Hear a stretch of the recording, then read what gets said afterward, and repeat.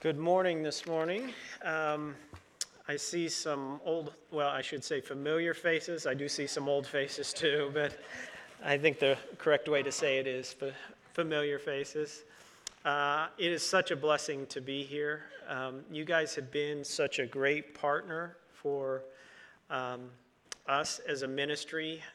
Really, Life Centers is an extension of the church, and we feel really connected to you guys. Tommy Johnston is, as you know, one of the most encouraging people to talk to. So sometimes I call him, even when I don't need anything, I just call Tommy, and he's an encouragement every time. And so we look forward to him being back. And I get the privilege of working with Marguerite. Marguerite works in the centers. They don't want me in the centers. They want people like Marguerite, and my role is to be a support to all those frontline workers. Today, after the service, they're going to give you bottles, and here's my instruction for this. Please do not bring it back filled with some liquid like milk or something like that. This is not a milk drive. What these are for is for you to put these someplace where you can see them. And you're going to bring these back at the end of February 27th. But during the meantime, I want you to be praying over this. This is just a reminder for that. We need your prayers. And when you bring it back, you can bring it back with change or cash. It's specifically designed for checks, fit real well in here. If you forget or don't want to do that, they now have the QR code so you can scan it and give online. But Life Centers receives all its support from individuals and churches. We don't get any government funding. Sometimes we don't agree with everything the government does, and so we just kind of keep that separate. Before I talk to you today, I do want to specifically reach out to a portion of the audience. And the reason I mention this is sometimes when you talk about abortion, it can uncover old wounds. And we know that abortion is widespread. In the U.S., 1 in 5 women, by the time they reach age 30, has had an abortion, right? And we know that there's a man connected for every one of those. And we know it's inside the church and outside the church. But I want to remind us that Christ covers that, right? The cross, his sacrifice on the cross was enough to pay for every type of sin. And so there is no condemnation for those who have Christ Jesus. And certainly, no one from any organization should ever be casting the first stone, so to speak, right?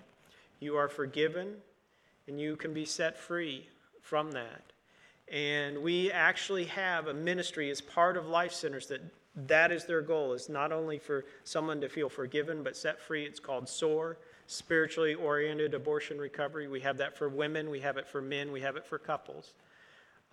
So I just want those who are hearing my voice and are in that situation to know that I don't condemn you for what you've done. If Christ doesn't condemn you, how can I? So I want to start off by explaining a little bit about what Life Centers is, because I've been talking about it and maybe you don't know. We used to be called Crisis Pregnancy Centers. We're a group of 6 pregnancy centers around central Indiana. And as I said, we're an extension of the church in the aspect that we're trying to meet with young women who are considering abortion. And our goal is that they choose something other than abortion, right? And we love on them and try and provide them with hope and compassion. We do that through a myriad of services. We do free pregnancy tests. Everything we do is free. We don't have cash registers in our centers. This isn't a for-profit thing, but we provide pregnancy tests. We do ultrasounds. We do peer-to-peer counseling. We provide diapers and wipes and baby clothes and pack and plays when we have them and all kinds of things. It's amazing to see. They've done they've done studies, and 75% of women who end up choosing abortion say that there was a financial component involved in it. So we want to meet them wherever they are and help them however we can. I want to share a story about this happened a couple of years ago. We had somebody who was 16 years old, and she was pregnant at our downtown center. And they called me to come to the downtown center. Now, they don't call me to come to the downtown center very often because they don't want me like dealing with clients. I do the wrong things. Last week I handed out the wrong forms to some young lady when I was visiting.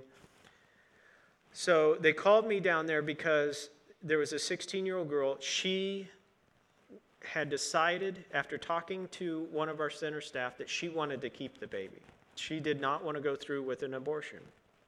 And our part of our role is to advocate for those who want to keep their children and help them find, because a parent shouldn't be able to force a child to have an abortion.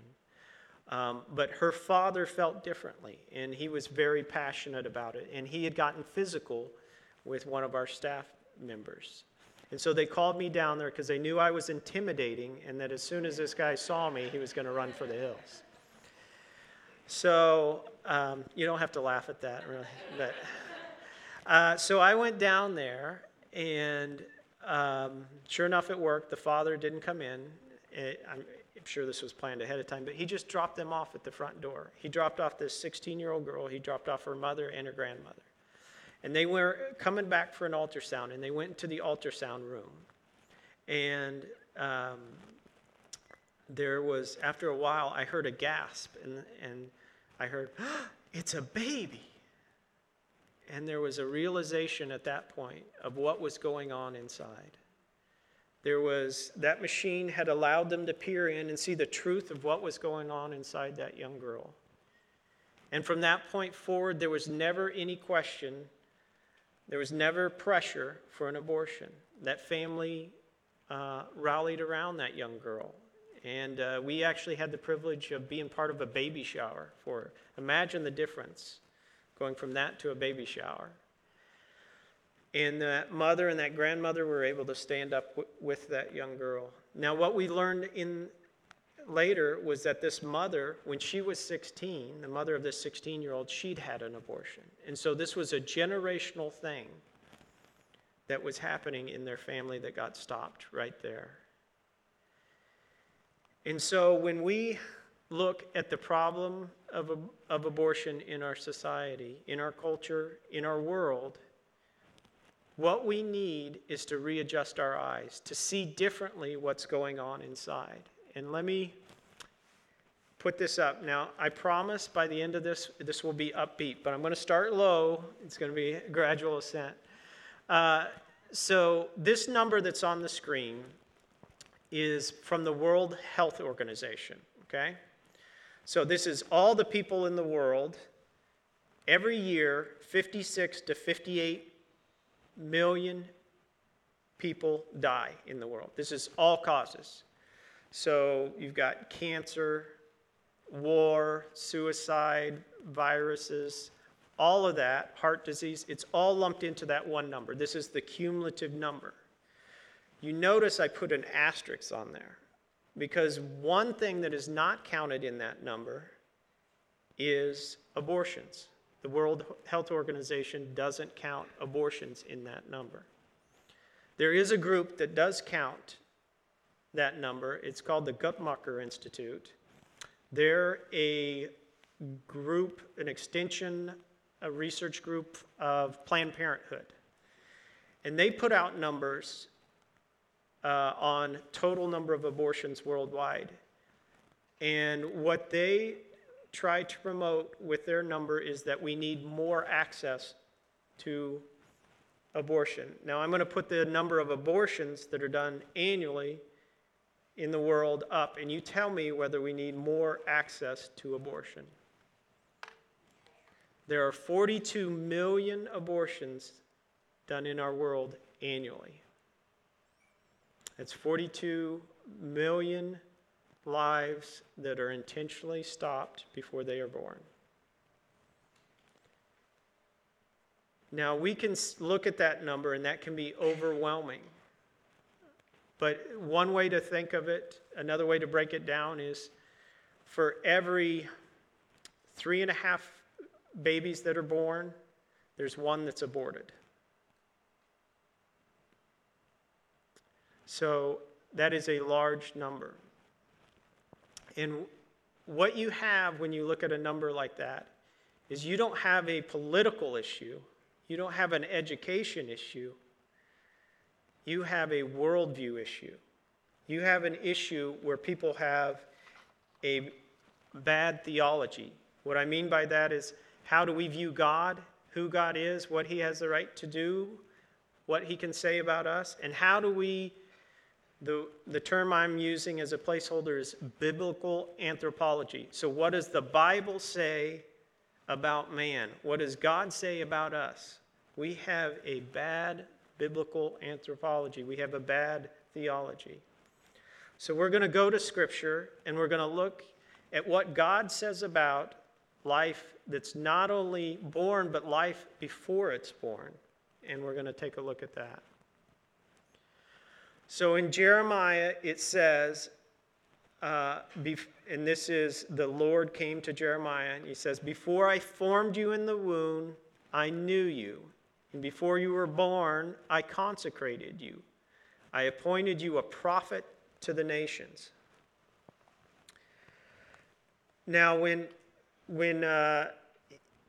he's saying that to Jeremiah, he's saying 3 important things at the beginning and then some specific things at the end. The 3 important things, the reason I say they're important is because they apply to not only Jeremiah, they apply to us, and they apply to every person on the face of the earth.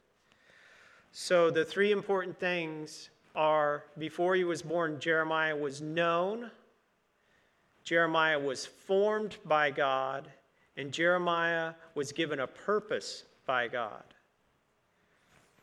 So you may say, well, I have not had God speak directly to me and tell me that this is true of me. So what we're going to do this morning is we're going to look at what was specific to Jeremiah and what was specific to us.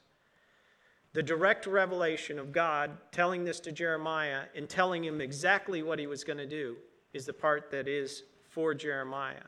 The fact that he was known, formed, and given purpose before he was born is not specific to Jeremiah.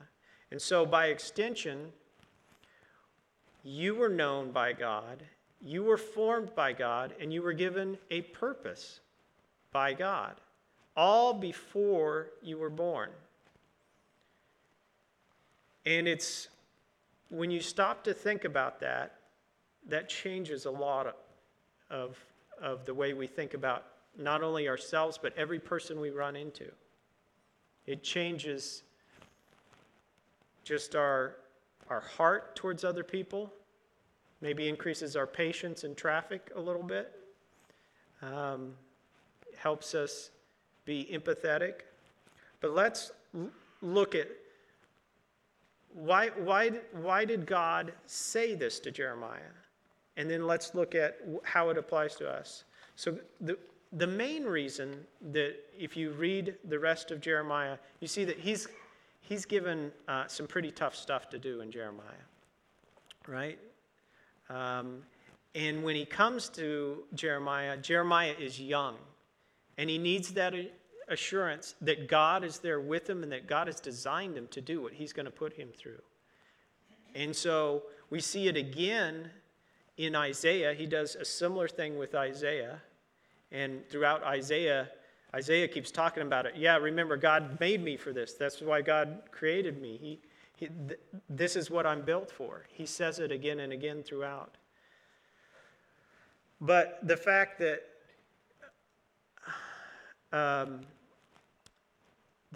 Jeremiah was known by God, and so are you, how can we say that that's not just Jeremiah? Well, let's look at other instances besides Jeremiah and Isaiah. How about when God speaks to Rebekah? She has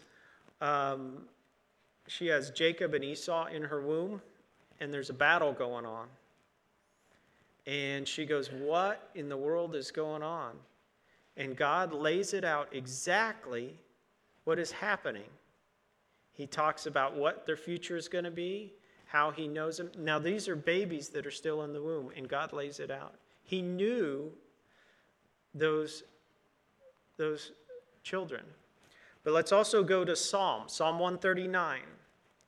And before you read a psalm, a lot of times you'll look and there'll be something right above it.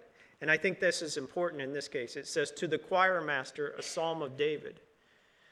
I was sitting over here, and we have some good singers. Their name is actually Good over here. And I would not be in that category. But the reason why we sing is so that we can rehearse truths and put them into our lives. We're to sing when we don't feel like it. And it is so when this psalm was presented, it was a way to teach biblical truths to these people. And it says, to the choir master, a psalm of David, O Lord, you have searched me and known me. You know when I sit down, when I rise up, you discern my thoughts from afar. You search out my path, my lying down, and are equipped with all my ways. Even before a word is on my tongue, behold, O Lord, you know it altogether. And so in verse 6, it goes on to say that you know me better than I know myself. Such knowledge is too wonderful for me. It is too high. I cannot attain it. So David says to God, you know me better than I even know myself. Now, occasionally, as parents, we get instances where we know our children like better than themselves. I remember watching my daughter. She's 11 now, so that's no longer the case. I don't know her. She's some strange alien in my house. But when she was just beginning to walk, I could watch the back of her head and discern her thoughts. Her head would turn towards something it wasn't supposed to be, and then her body would lurch that direction. So you could just watch the back of her head and know what was going on. Ooh, touch, ooh, break. And you could see that. God knows us better than our parents knew us when we were young. And he knows us from the beginning. Notice that he knew us before we were even formed. That's hard to imagine. Before we were even in a form, he knew us. He knew Jeremiah that way. He knows us that way. So that means that he knew Jeremiah better than his mom, even when in the womb, right? Mothers have that special connection because the child is in their womb and nobody knows you like mama. Well, sorry, mama. God knows you better than that. And that's how we measure oftentimes how well somebody knows us. I have a friend, Darren, and I've known him since junior high, and that's how we talk about it. I've known them since the 3rd grade. Well, do you have anybody who's known you since before you were born? No, only God. And there is a difference. We also need to think about there's a difference between knowing and knowledge, right? I think Clint Eastwood is the greatest actor of all time, and you can disagree and be wrong about that. But if I were to say, hey, I know Clint Eastwood, right? You'd be like, wow, really? And I said, yeah, he was born in 1927, and he did this, and he was in these movies. You'd say, no. You don't know Clint Eastwood. You have knowledge about him. You know about Clint Eastwood. That would be different than if I had a personal relationship. And what we're talking about here is knowing, right? And it doesn't elevate God that he knows us. It elevates us that God knows us, right? In the same, so if Clint Eastwood, if he started telling facts about Brian Current, boy, that would be something for me, I'd be walking tall, 5'10". That's right. And the fact that God, the creator of the universe, says he knows us, and he knows us intimately, better than anyone else, elevates us. It doesn't elevate him.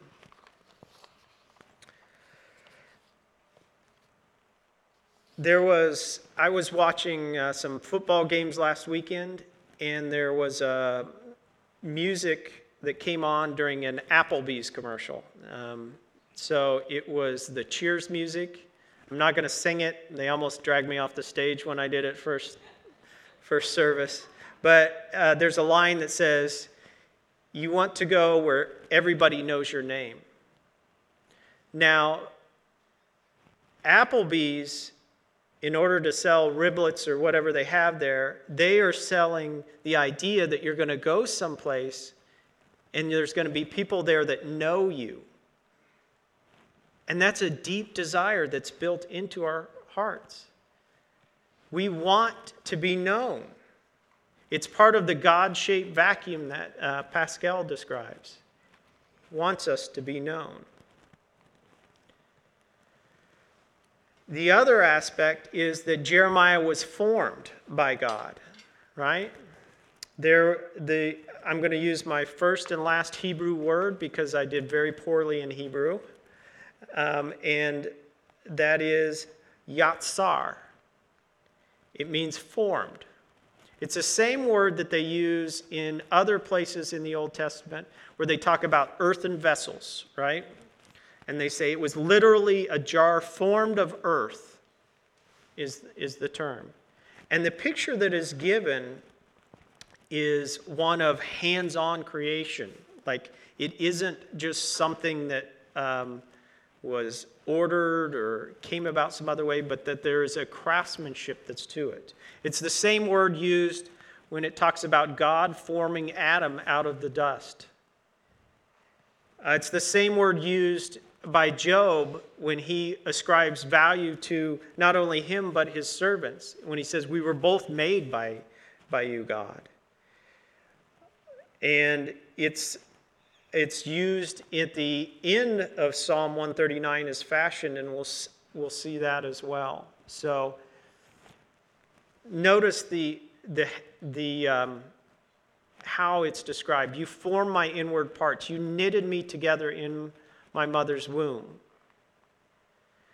I praise you, for I am fearfully and wonderfully made. Wonderful are your works. My soul knows it well. My frame was not hidden from you when I was being made in secret, intricately woven together in the depths of the earth." So that's almost an allusion to Adam's, how Adam was formed right there. "Your eyes saw my unformed substance. In your book was written, every one of them, the days that you formed for me, when as yet none of them were."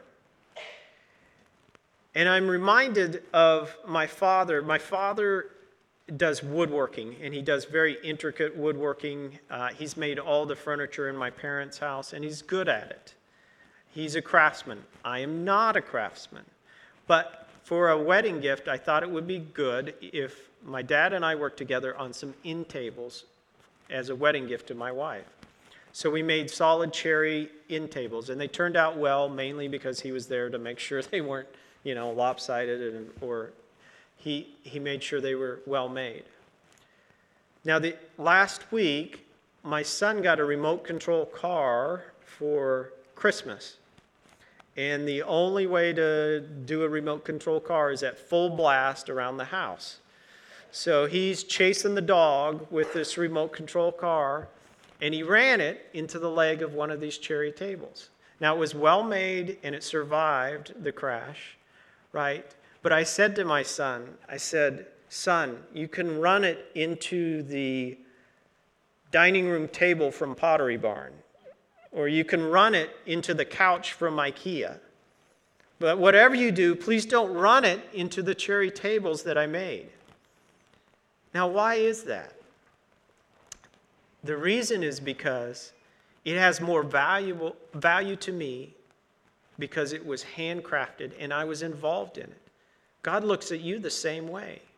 You are valuable to him, And you have value not only because he was involved, but because of the way he was involved, right? Aren't you glad that you were not ordered from IKEA?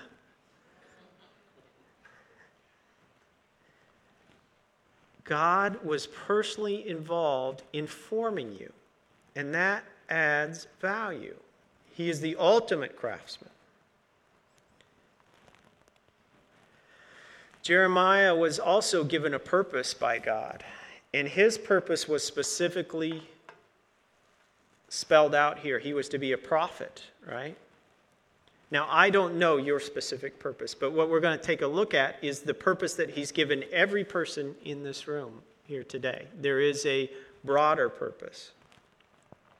We think about this more than you imagine. How often is the question, so what do you do? Right? The question about work. Or what did you do? Or what are you doing? The question that we're asking is, what is the purpose that you serve in society? Now, we don't phrase it that way because that sounds pretty rude, right? If we were to say, what's your purpose for being here? That would be a short conversation, I imagine, most of the time. But God has given people a purpose, and it didn't come about when they discovered themselves at 40 or whatever age that is now, when you discover yourself. It came about before you were born. God has a purpose for you. Now, I'm going to use the cheat that Paul did right here. Notice what Paul says. This is a weary pastor who's had to answer a lot of letters, is dealing with bickering churches.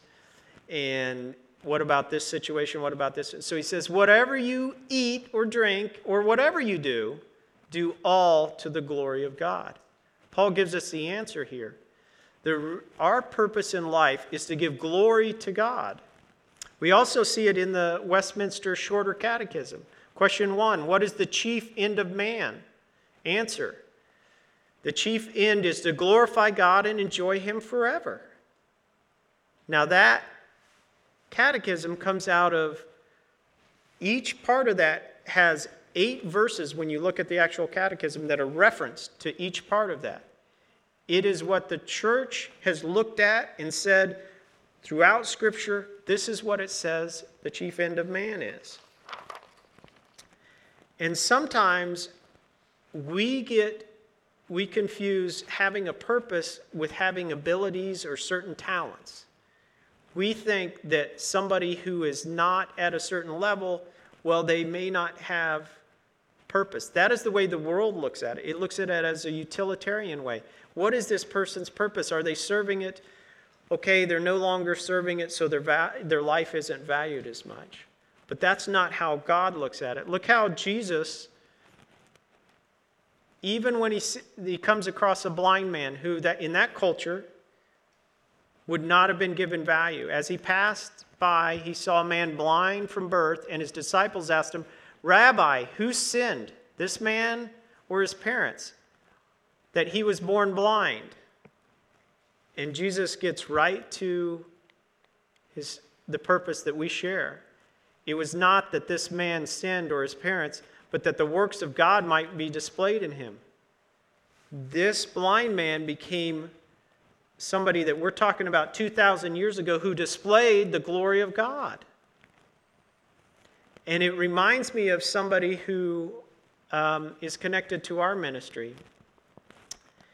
There's a woman, and her name is Susan, and Susan is blind. She has a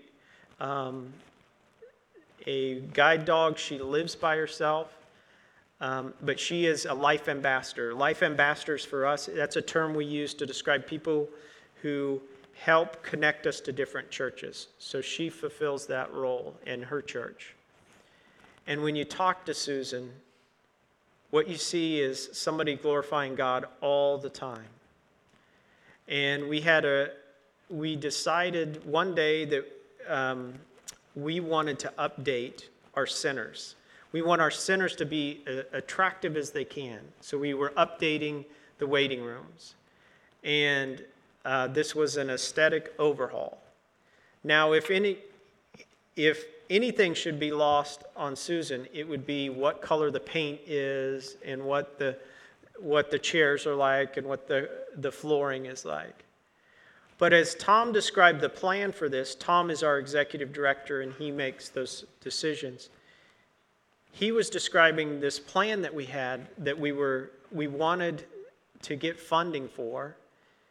Susan kept asking questions, and Tom was like, I don't know how to describe this to a blind person, but he did his best. Well, a couple days later, we get a check from Susan. And this is a check that we know that Susan can't afford because she lives on her own and she's not somebody who walks around with wealth. And so Tom called Susan and he goes, Susan, what is this? And she says, oh, I got an inheritance the other day, and I just prayed, God, where do you want me to send this? So she sent her entire inheritance that she received to us to pay for something that she could never see, literally. In that instance, is she fulfilling her God-given purpose? Absolutely. She's bringing glory to God. And I want us to think about these three things again. And to think about it not only in terms of our life, but in terms of children that are in the womb. Because every baby is known by God. Every baby is formed by God. And every baby is given a purpose. All before they were born.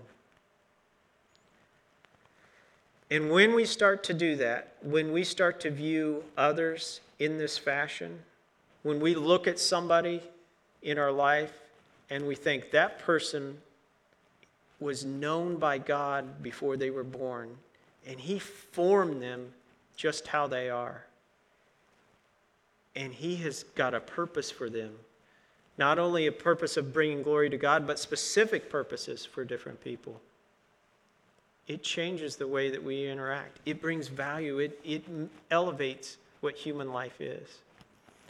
And if you want to solve the problem of abortion, this is what people need to get in their hearts. This is what people need to experience.